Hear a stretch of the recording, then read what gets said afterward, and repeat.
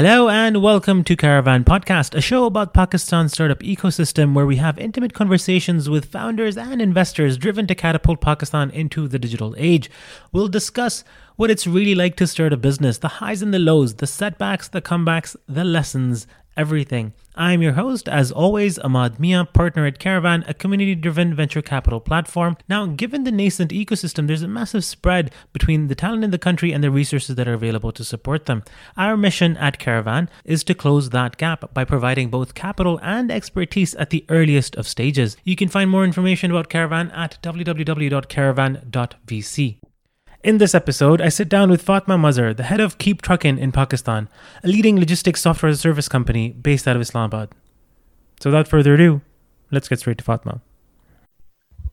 Fatima, thank you so much for taking out the time and coming on the Caravan podcast. I really appreciate that. To kind of start off, I would love to kind of understand your journey from your education to now becoming the country director and the stuff that you do, the stuff that you did with Kareem, the stuff that you're doing with Keeptruckin, and you coming back to Pakistan. Can you just walk me through that journey a little bit? Oof, I could take a long time to answer that question, but keep in mind that, there's a certain amount of time. I'll keep it short. So before I start anything, I just want to say that when I was young, I had no idea what I wanted to do. I think still in life, I have no idea what I want to do. Still no idea what I want to do. I have no idea what I want to do. I will tell you that there's one story that struck me and that changed the course of everything that I wanted to do. My grandfather, who was the love of my life, the person that I look up to the most incredible person, he used to do this thing where he used to make all of us sit together and ask us questions about what you want to do when you grow up. I grew up with all guy cousins. My sister's autistic, so she didn't count. So I was one girl with like 12, 13 boy cousins, and I grew up like being roughed up, and wrestling was what we did for fun. So I used to ask what we wanted to do. I also wanted to impress them. So, somebody would say pilot, somebody would say something. And that particular day that I remember really well, he said, what do you want to be? And I said, I want to be an investment banker. I was about 8 or 9. I didn't even know what an investment banker meant, but previously I'd heard a conversation with somebody trying to marry somebody, and my grandfather saying, oh, he's an investment banker, he must be really smart. So I thought I would be very cool. My grandfather picked me up, gave me a kiss and said, yeah, beta, we'll get you married to an investment banker. Girls don't become investment bankers. Not that he ever felt this way. I just think he said it. And that got me thinking. So I was 8 when I got to thinking, like, why are the standards different for girls and different for men? And I felt that a lot. I started doing gymnastics when I was young, and I started doing karate. I was pulled out because I was the only girl.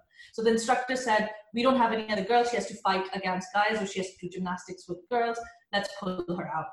I was doing horse riding. A lot of people had problems with me riding horses. My parents are great, so they let me do it. I won ribbons in the US with my horse riding. But essentially the background for this is that I wanted to be unconventional, and I wanted to do everything that a man could do and do it better. And this started when I was 8. And I was super competitive. So I think a lot of times things happen in your life where you don't plan it. I was at NUST. I just started NUST in Pakistan. I wanted to do business school. And my parents got posted to the US. My dad got posted as a defense attaché. And so I got admission into university. I went there. It was called Washington College. Right after that, my dad said, masters bhi kar lo. Beta, masters kar lo, uske baad to shaadi karni hai. He still wants me to get married. I'm still not married. Essentially, I wanted to do an MBA. He said, masters kar lo. I just did this masters. And then I moved to Dubai because the US was very difficult to get an H-1B. And that's where my life, I think, started. I got a job in investment banking. And I was really happy. It was my first job. I was making a lot of money. I bought a Porsche Boxster in Dubai. You know Dubai, so you understand that at 22, 23, you can buy a Porsche Boxster. And then the financial crisis hit. So I lost my job. The company went bankrupt, and I didn't know what to do.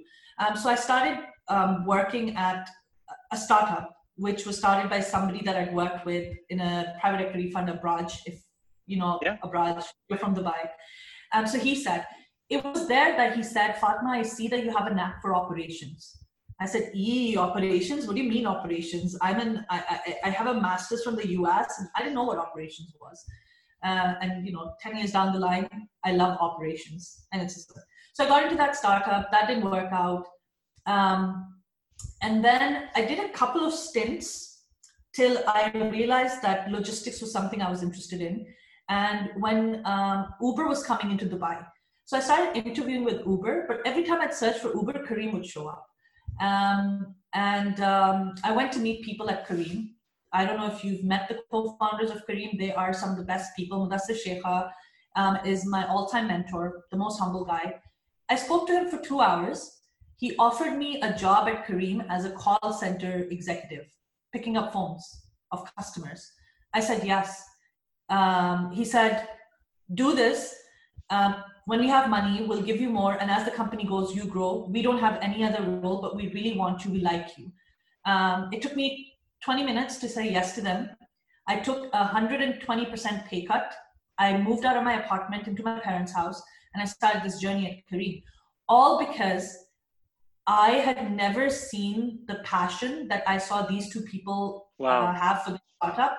And I was envious because I'd never felt that way about anything in my life except for sports. I was really good at sports. I've got gold medals in athletics and stuff. I know I don't look it right now, but I used to be very fit at one point in time. And I gave my heart and soul to Careem. I believed so much in the co-founders, and they actually said what they meant. I've worked for a bunch of companies where people say something, but they don't mean it. Mudassir Magnus meant everything that they said. I grew with the company, got to the head of expansion, and Careem changed me in a lot of ways. One, it gave me confidence. Two, they had a Pakistani female woman as the head of expansion. I was going into different cities all over the Middle East and launching Careem for them. That gave me a boost as a woman. And then in 2016, they told me, go launch Pakistan. I said, no, Pakistan nahi jana. And they said, no, you're Pakistani, you speak the language, we need something to go, just go. I said, it'll never work out in Pakistan. I was the first one to say, it'll never work out in Pakistan. And I came in 2016 with a lot of doubt. I fell in love with my country. I absolutely fell in love with the talent that we have in Pakistan. We are some of the smartest people I know. And I've worked with a lot of people. You're from Dubai, so you understand that the mix of talent that you have over there is incredible. Some of the best and the brightest come to Dubai to work. But Pakistan is a different level. We're hardworking. We're very data-driven, very smart in the head. We're also very creative. And so I fell in love with Careem, with Pakistan. I stayed here for 9 months. I launched 11 cities in Pakistan. Careem is the name that everyone talks about. And I had a great team to work with. And then I went back and did something. Now, after I launched about 100 cities, Careem had hit 100 cities, I was tired. And I had become more confident. And I'd always wanted to do an MBA, which I told you about. So I was offered a sabbatical because I was tired. I decided to use that sabbatical to go get my MBA from MIT. And I only applied to MIT. I only gave myself 2 weeks to apply. And I said, if it's meant to happen, it'll happen. And I got selected. And that was the best decision I've made. An MBA is one of the best decisions you can make. It's the best investment you can make. And I felt like at this point, I wanted to invest in myself. So I did. While I was at MIT, the plan was always to come back to Careem. Fortunately or unfortunately, Uber acquired Careem while I was at Keeptruckin. And I told you I work with people and I work with the culture. And I felt like Uber did not have the culture that Careem did. I thought things were going to change. And so at the same time, somebody that I'd worked with at Careem reached out to me while I was at MIT saying, Keeptruckin is this company. They have a big presence in Pakistan. Are you interested in the GM role? And I think, again, the stars aligned because at that time, the acquisition had happened. I had wanted to move back to Pakistan. I wanted to be closer to my parents. So I turned down a lot of offers and interviewed with Keeptruckin. I had 17 interviews and I came here. And the idea was I wanted to be the GM for people that were working in Pakistan. I wanted to be their coach. I wanted to be their mentor. I wanted to showcase what Pakistan's capable of. And every day that I wake up, I'm excited to go to my job because 1,132 people are working at this company, and all those 1,132 people know that a woman can be a GM. So they're talking to their mothers, they're talking to their sisters, they're probably thinking of their daughters, and they know that this is possible. So the impact is great. Sometimes I've always wanted to do something. Like I'm very inspired by everything that you said that you wanted to do and how you're investing. I haven't gone that route, but I thought maybe the small thing I can do is be a GM in a very difficult situation. It's not easy being a female GM in Pakistan. There's very few of us. I don't look conventionally like what a GM is supposed to look. The number of times people have said, oh, you don't look like a GM. I don't know what that means. I don't know what standard I'm supposed to adhere to or how I'm supposed to act. But yeah, so that's the journey. It's stars aligning and it's things coming together at the right time and taking risks. Keeptruckin was a big risk. Yeah. There's a couple of things there. Like it's amazing. You're describing all of this. There's so many different points here, right? That can be so many amazing learning experiences for so many people. So one thing that I want to learn about, I mean, I'd love for you to talk a little bit about is the challenges that you go through when you launch a new like a new market for a brand like Keeptruckin or Kareem and like, for instance, let's say Kareem, and when you're going around and you're hiring the team and you're creating a business where a business does not exist with just a brand, what are the challenges that kind of come up for you and how do you kind of tackle them? So there's a lot of challenges. So getting the right team is very, very difficult. In the beginning, people will not come. So what you have to hire is the best that you can get under the circumstances. And in the beginning, what we did was we got a bunch of really motivated people that believed in the product. So I think the idea is to be able to sell. And I think that comes from believing. If you believe inside that this product can sell and this is a good job, you can convince people. But if you're not convinced, if I was not convinced, after a while, then I wouldn't be able to. So the first challenge is getting people to buy in, if that's going to happen or not. The good thing that Kareem did, and I believe that is, Kareem refused to throw money. A lot of times what I've seen companies do is they'll just be throwing money saying, oh, let's pay above the market to get talent. That's wrong. So I think that's one lesson that I've learned. Money can only take you so far. It's to get like-minded people to believe in the mission, and then that will go a long way. And taking them along. So that's number one. Number two, I think you have to be patient. So people are going to be saying this is not going to work. My own father did not believe that Kareem was going to work in Pakistan. But you'll always have a few believers, and you need to get those people together and you need to get them to give you advice. Have a set of people that will tell you. And then I think what I did was I looked at everyone that told me that this is not going to work. I would tell them, give me the reasons. And then I would sit with the team and I'd find counters for those reasons. So for example, they said, nobody's going to sit in a car with a stranger.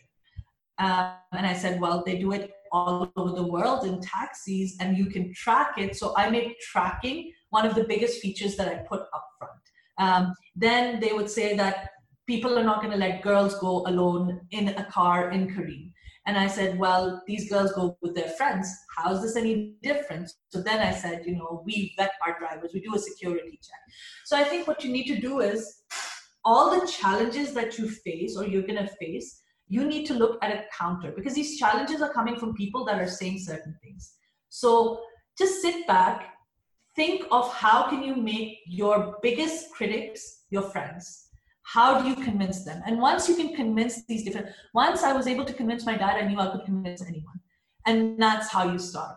But you have to be patient. It takes time, but you have to have a counter. I don't know if that makes sense to you. Yeah, this is great. It's just, it's very easy to get frustrated, right? But you have to put yourself in other people's shoes. I believed 100% after a month of being in Pakistan that this was going to work. But there were people that believed 100% that it wasn't going to work. So put them both together.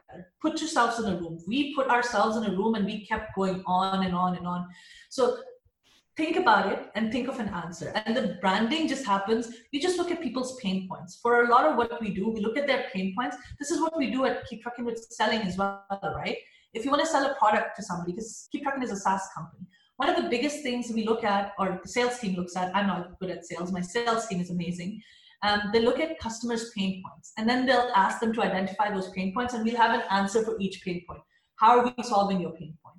How are we doing this? A lot of the content that we made for Kareem in the beginning was, Oh, the one video that went viral was a girl wants to go to her friend's birthday, but her dad is away, her brother is away, and she has no way to go. Oh, so there's Kareem. And that resonated with a lot of people. That, you know what, why do we have to wait for our dads or our brothers to be able to go out? We will go out. And then also influencers help a little bit. We can get them. That's when paid content comes in. But you have to have an answer. And you have to be comfortable. So I did not use my family's car. I used Kareem every day. So you're living. You're living. Yes. You have to live it, because how are you going to identify? I used it in Karachi at night at 1 o'clock. I said, do I feel safe? Then obviously I said, I feel safe because I know I can call the call center right away, and they would know it's me. Is that why I feel safe? Or do some people know I'm there? So we put in a lot of effort into living it, and then countering people that were our biggest critics, getting them in the room and asking them why it would not work. And that was our research, and that's how we countered it. And amazing. So off the bat of this, I'd be interested to kind of hear about some of the most, like, what is the most difficult period in your journey? And then on the counter side, what's been the most rewarding part of your journey throughout your life? Oh, it's a really interesting question. I think every startup has stages. So the first stage is when you are so I was employee number 7 at Kareem, which meant I was there very, very early on. I also do not leave any stone unturned in working hard. For me in my life, because I've chosen work and my career as the most important thing, and some people say it's sad, I think it's not. I really am comfortable with the choice I've made. So I give it 100%. There are other things maybe I don't give 100%, but my work, I give 100%. So at Kareem, I was a rock star. I was talked about, and that mattered to me. Recognition mattered to me, and everyone has flaws. And this is a very difficult thing for me to accept and say, but recognition mattered to me, and I worked extra hard to get the recognition, and I wanted to be the best. I think the hardest time in my life was when an early stage startup starts transitioning into a mid stage or gets a little mature. And now you have enough money that you're attracting top talent from outside. And these people are coming from the best of the best. So we had people coming from Google, we had people coming from McKinsey, all these places. I wasn't one of these people. I was just as good, I believe, but they had this name of this company behind them and more experience, because I've been working 10 years.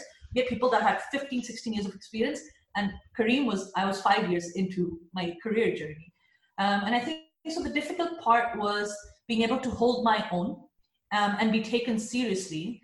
And I had to constantly prove myself. And I spoke a certain way. Even though I've been to MIT and people are very concise in how they speak. They have a way to speak. And I feel like I see a lot of men and women being able to speak or get their message across in a much better way than I do. I'm passionate, I'm bubbly, I move around quite a lot, but that's my passion coming out. So I think sometimes it was really difficult because they said she is probably not the best fit because she does not feel like an executive or like part of management, because either she's young or she doesn't fit the persona that people have put out of leadership. So I think that was the toughest part. I went through a journey of self-doubt,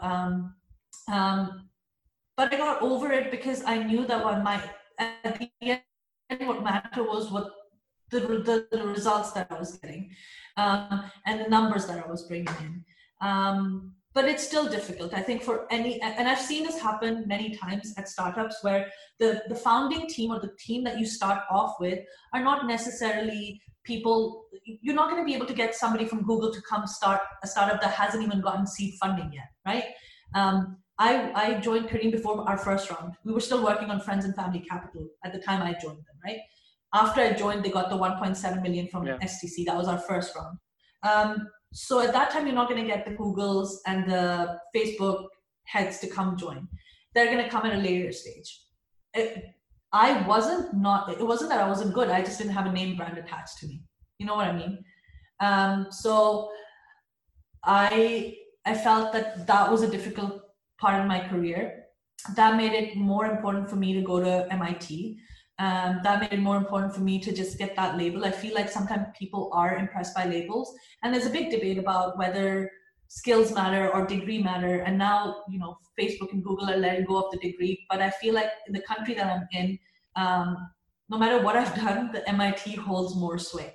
Did I do it for that? Partly I did it for that. I did do the degree because I wanted to be taken more seriously and as a serious person. But yeah, so that was the difficult part. But the most rewarding part is, I'm not going to name who said it, but somebody said to me the other day that I wish you had grown up in the time of my mother and you'd done what you're able to do as a Pakistani woman when my mother was growing up, because I would have loved her to have you as a role model and her to do this with her life that you've been able to do. And that one sentence, and another one where somebody said, how are you, a Muslim Pakistani woman, leading this organization? These two comments made it worth it. It really did. And I have a great team, and I get a lot of respect. I thought it was going to be hard to be a Pakistani woman leading 1,132 people, 80% of which are men. And that's not by design. That's just, we work US hours. So I'm on the clock right now. I'm supposed to be working right now. So at night, a lot of women can't work, or we still have like 25% workforce that's women. But yeah, I'm surprised by how much respect they give me, and I'm humbled. I love it. It's really inspiring to hear that. Fatma, I don't want to take too much of your time. You are on the clock. So the last question for you. No, don't worry, I have time. So the last question for you is if you could describe 3 of the most important lessons that you've learned on your journey so far. So the one that sounds cliche, but is true, is never say no to an opportunity. And if you don't know how to do it, say yes and learn how to do it. I was asked to do a lot of things at Careem. I was juggling a lot of things. I never said no. I just wanted to learn, and it gives you the opportunity to go further ahead. So don't say no. And this is more pertinent to startups. I've worked a lot more with startups. So I'm just saying, if anyone's listening, I know people are listening to this, but when people are listening to this, focus on the startup culture. If you get into a startup early on, just don't say no. Learn as much as you can and contribute as much as you can. That's one thing I've learned. The second most important lesson I've learned is no job is too small for you.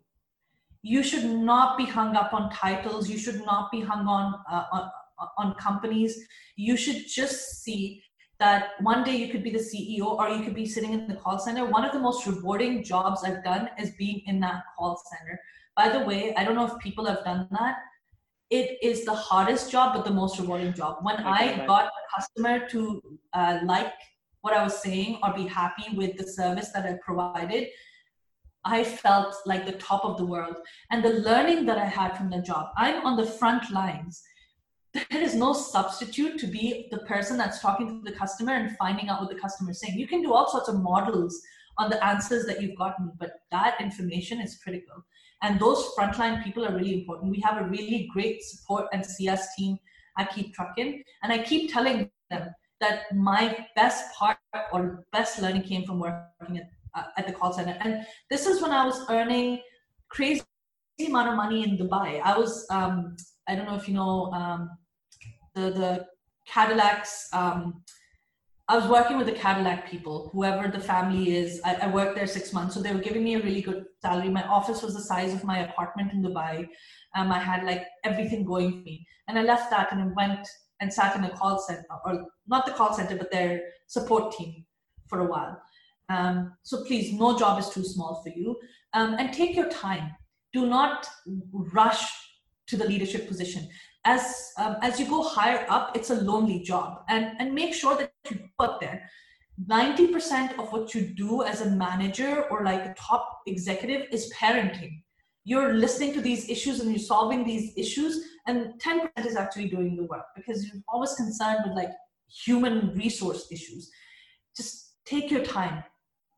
Just as they say, don't grow up too soon. Don't go up there too soon. Enjoy the freedom that comes with being an individual contributor.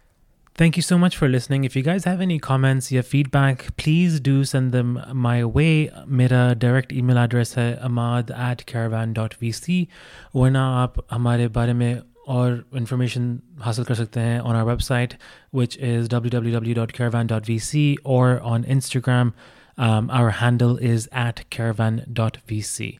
Until next time, Khuda Hafiz.